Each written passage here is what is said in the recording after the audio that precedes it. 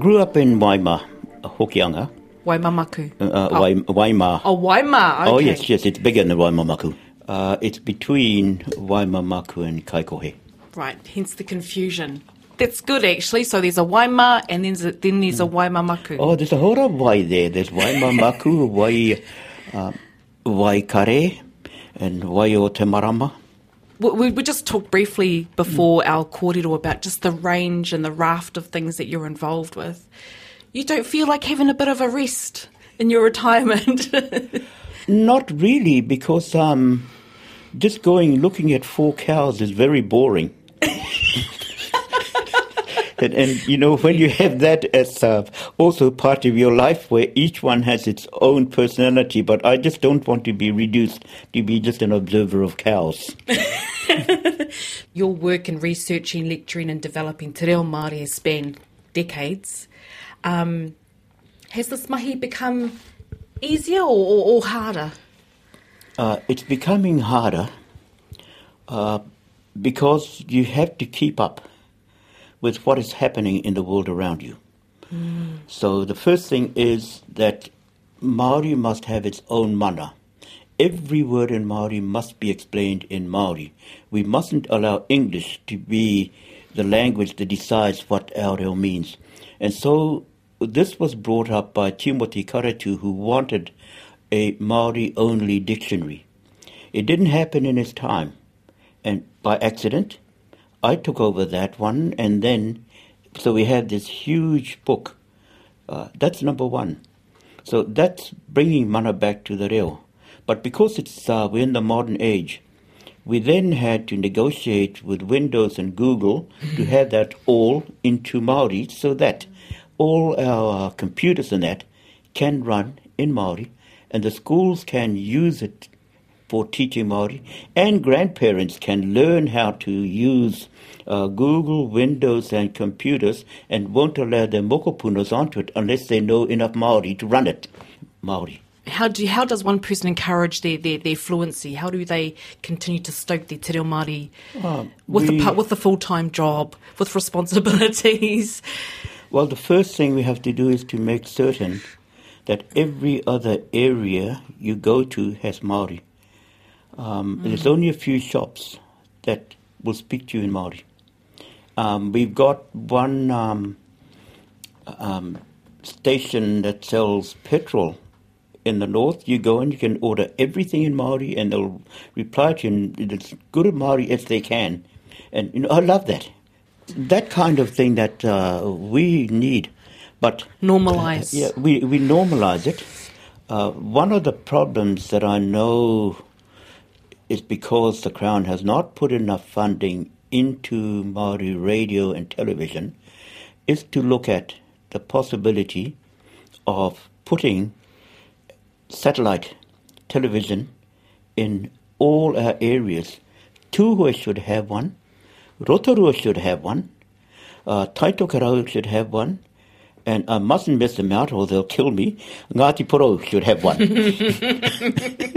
You know, and if we have a satellite broadcasting in the area or coming from there and merging in, it means that you and all the others who come from these various areas but have not been able to keep in touch with your reo can pick it up day and night on television. And we need that. I mean, iwi radio, you can go to irirangi.net, and listen to your reo if you need to. That was a stunning advancement for us to have. And that was part of the claims that that resulted in Maori radio. You know, you can travel from North Cape to the Bluff and just listen to Maori radios. And then we have to have follow the way that the Israel brought back their language from just being the language of a small group of elders in a church, and now to become the language of their country. And they did that by being deliberate, starting with young children and bringing them through, all the way through. So far, we've had kohanga reo. Now, it needs bringing back and modernizing. and making all parents and having what the Israelis brought in, they call them kibbutzim. Kibbutzim. Yeah, where families went and they only spoke Maori in those areas, or only spoke Jewish language. Now, we need that, and to have it as part and parcel of recovery. Te reo Māori starts in the home. Tika tērā? Te Māori starts everywhere, me kōrero i ngā wāhi katoa. We got to speak it everywhere. And that's why I say it's got to be in the shops. If you reduce it just to the home or to the marae or the church, then it becomes just a tiny part of the universe we travel in. We have to make it global. In 2013, Dr Patu Hohepa was nominated for a Te Waka Toi Award. The awards themselves recognises the contribution, leadership and excellence in ngā toi Māori. When we conducted this interview, he described his reluctance at accepting his tohu. I've tried to avoid. It's a matter of years and years of dodging all over the place. But how can you avoid when you get a call out of the blue and say, By the way, what do you think of the Ngoi Pēwhairangi Award? And I said, it's a really good one, thank you. And hung up. And the next thing, I got a letter just to tell me that you have accepted the award. Now, so, So you hung up and then you got a letter. But it is, to me, it's absolutely significant, mainly because of Ngoi herself. What she did with ātarangi and what she did more with te reo and with music and that. And also, how can I resist an award of a close relation? Because Ngoi's other half is from my hapu te mahuruhure. She is a descendant of two of the main chiefly lines of my tribal group, Te Mahuruhure, Waima. And so it's like, yes, joining with you again, Ngoi, after all these years away when I was teaching in Ruatoria.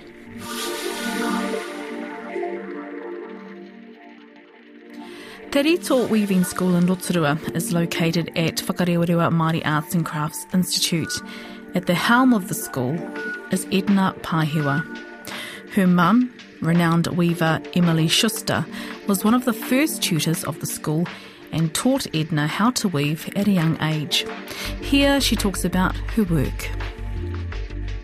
I'm the Tumuraranga is the title, and it's just sort of managing the weaving school and its programs, its everyday activities. As I said, the school part as well as the visitor experience part. Yeah, that's pretty well it. So, like right now, it's about 20 to 9 in the morning, and when as I was walking in, I could already see some tourists here at Te Puea. Explain what they do when they do they come into the school and visit? Well, the day here at Maki or New Zealand Māori Arts and Crafts starts at 8 o'clock in the morning. The tourists are usually arriving from 7:30 on, although the gates don't open till 8. So we open up and, yes, they start arriving, remembering that it's an hour, the tour through our organisation, the Valley, the carving school, the weaving school. So at some time throughout that hour, they do call in and see the schools at work. And that's an obstacle again, or good or bad, I'm not sure, for our students, not only learning to weave, they have the visitor there watching them. And that can be intimidating to some people, but they cope, we offer, that's just how we are here in Te Rito anyway. So when the tourists come in, is it purely an observation thing? Can they buy anything, for example? No. Our main role in Te Rito is teaching the school, is a learning place. None of our mahi by our students is for sale. So, but the visitor can watch, they can observe, they can ask questions. Now, Edna, your mother was the renowned weaver Emily Schuster. raranga was a part of your life from a very young age. Yes. And your mum started the school. Weaving school. Yes, she did back in 69, I think it was. But it even started before Mum. My kuia was Ngātai Bub, who was the only sister of Gairangi. And so it was in our, just about from when we could walk, we had our culture in us, and weaving was a strong part of that. So it's a strong link to my past, having those kuia and Mum and family members that wove, did weaving, did cultural, kapahaka, all things like that. So I've had a really lovely upbringing and the legacy that has come through to where I am today. We briefly had a chat before about there's a piece of audio that we have here at Radio New Zealand, and it's from the 60s, and it has your mum talking about accessing, and this is, 20, 30, 40 years ago, accessing flax from Foxton. In the beginning, the Institute had no stand of flax whatsoever, so when I was appointed, the main requirement was flax, especially for the work that I do. And knowing full well that you have to have a lot of flax for any one particular thing. So we planted stands of flax in various places around Rotorua and in the grounds of the Institute as well. But later on, about 5-6 years ago, the Foxton flax mills stopped working because they found they couldn't compete economically against synthetic and nylon fibres. And so they ploughed in all the flax stands that they had there. And when we found this out, we went to the Institute, sent 6 workmen down and brought back 40,000 roots. Bringing those seeds to Rotorua and then, distribute it in a way to not only, replenish the harakeke for the school, but to give them to Rotorua marae. If we hark back to those days, Edna, how are the stocks of harakeke looking? What your mum essentially started all those years ago? Essentially back then, what she started has thrived well and is supplying the schools well. But of course, it's grown too. The school is probably, and the needs of our organisation would have tripled from Mum's years. The pā harakeke that Mum planted for the organisation isn't big enough to sustain our piu-piu commitments, our weaving. We're always stepping outside. In the way of bringing other harakeke from other areas, we have some of Auntie Digger's harakeke here. We have some of the Yates whānau here, local family at Ohinemutu. They had some of their pā harakeke dug up, so we brought it up here and we have a plantation of theirs. So it's really good, our families that were given pieces of pū harakeke, like a plant, they were given by Mum and they've planted and thrived and grown. So they're giving them back to us and we're finding places to put them so we can sustain our school. That's all good. Do you remember at all, do you have any memories about, your mum working within the Institute? Did you ever come here as a kid? Oh, we were always up here. I think I first had a job here when I was 15. It was just natural that, it wasn't weaving though. Back then it was sort of in a weekend job looking after the schools where you never worked in the schools in the weekend, but someone had to be on site to make sure nothing was tāhaid or whatever. Stolen. And people stayed behind barriers instead of coming to touch. So, and that was way back. But yes, we came up often with Mum to different things here and just worked with her. It's just got a strong, feelings up here for me and the past, and just making sure what she set down within the schools is carried on. What do you think she set down? What do you think your mum laid as the foundation? Not just here at NZ Maki, a lot of the polytechs, universities, Te Wānanga o Aotearoa, Te Wānanga o Raukawa. We all have the same thing in mind, to keep our craft going, to keep it going for future generations. So although we're all different organisations, we have the one goal, and that's to preserve our arts and crafts. So that's what she set down, and she had to, and we still do, travel out to marae to teach. It's just comfortable for the older ones, and I'm talking the kuia, probably older, for us to travel out to the marae where they feel comfortable and teach them there. Nice. And then they can see if it's tūrapa panels or if it's whāriki, we can see and talk to them about where they're going to go. But, have them come in here where the tourists are looking at them, they feel whakamā and don't feel right. So the programs of travelling out to marae was instigated by Mum. And that's a successful one too.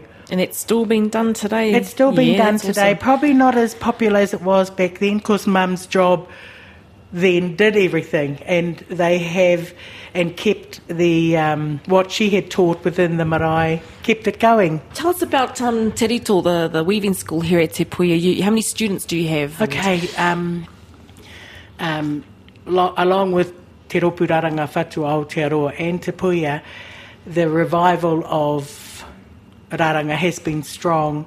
So getting students during the day is quite getting harder, because there is a strong knowledge of it all out there now. So, but the women who work during the day and couldn't come to class but wanted to, we found a niche for them to come. When I was listening to your mum's kōrero, the Ngā Taonga kōrero segment, there were a couple of words that she used to describe the difference between pā harakeke and pū harakeke. And are there any kupu that you use as a weaver that's pertinent to Rotorua that you wouldn't necessarily use in, say, Taranaki to describe? Oh yes, harakeke? There's quite a big difference in the kupu they give, or different areas give to words, to something. As you said, pā harakeke is pretty generic. It's a plantation of harakeke, whereas pū harakeke is an individual plant. In the way of something, an example, muka, we call muka is the fibre, and yet other places call it fito. Fito? Fito. Wow. So that's one probably good example. But very much we explain to our learners, we're teaching them how we were taught. We have people from all over the motu, so I encourage them to go and learn their way. Some of them are just learning to have it like a hobby, but some of them really remember the kuia, remember watching. So I encourage them to go back to their hapu or their iwi to learn the, what am I looking for, the karakia for their nice. region, the words, like we're just saying, the fito, the muka, the kuia in their areas would know the different words they would, or different kupu they would use. It's even a different ways of teachings, and none of them are wrong, because you're just different, and you can't even question the teachings because they were taught by their kuia. You're not just questioning them. It goes back further to who your questions are pertaining to. So no one's ever wrong, I believe. It's just a different way of how they're taught. And some of them love learning all the different ones, but we stick how we were taught is how we teach. Kia ora, ko Edna Pahewa ahau, ko te arawa te waka, ko te arawa te iwi, ko Sam Pahewa taku hoa rangatira, no te whānau a Apanui, toko whā nā tamariki. Ai, kia ora. Kia ora. A look back at our recent stories from the Te Ahi Kaa Vault with Dr Patu Hohepa and weaver Edna Pahewa. He mihi mai o ha tēnei, kia korua tahi. They're dreaming, the wind in my hair, the salt in the air, no worries, no cares in you.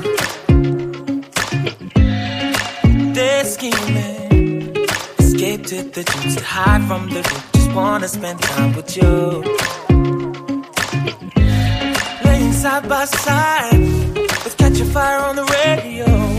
Yeah, we get so high, 'cause we ain't got no place to go. I'll never say goodbye, and you ain't never gonna be alone. The promise we made, the promise we wrote. But I still remember that summer. Oh, the taste of your lips while the sun went down, so sweet. And I could exist in that summer. Oh, oh, oh, oh. Close my eyes and get lost in the memory, and just drift away. Just drift away.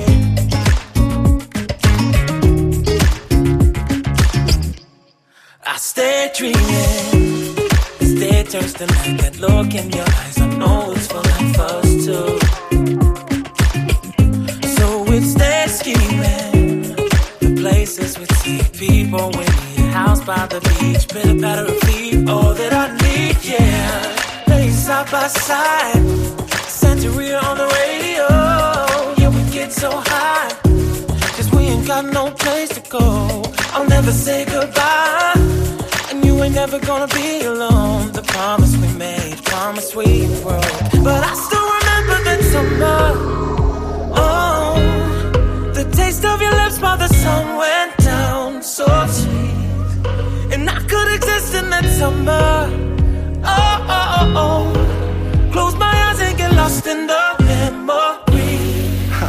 Yeah. And just drift away. Let me take you back, hot sand, warm breeze. Sun-kissed skin, I reminisce so sweet. You take my hand, you set my soul at ease.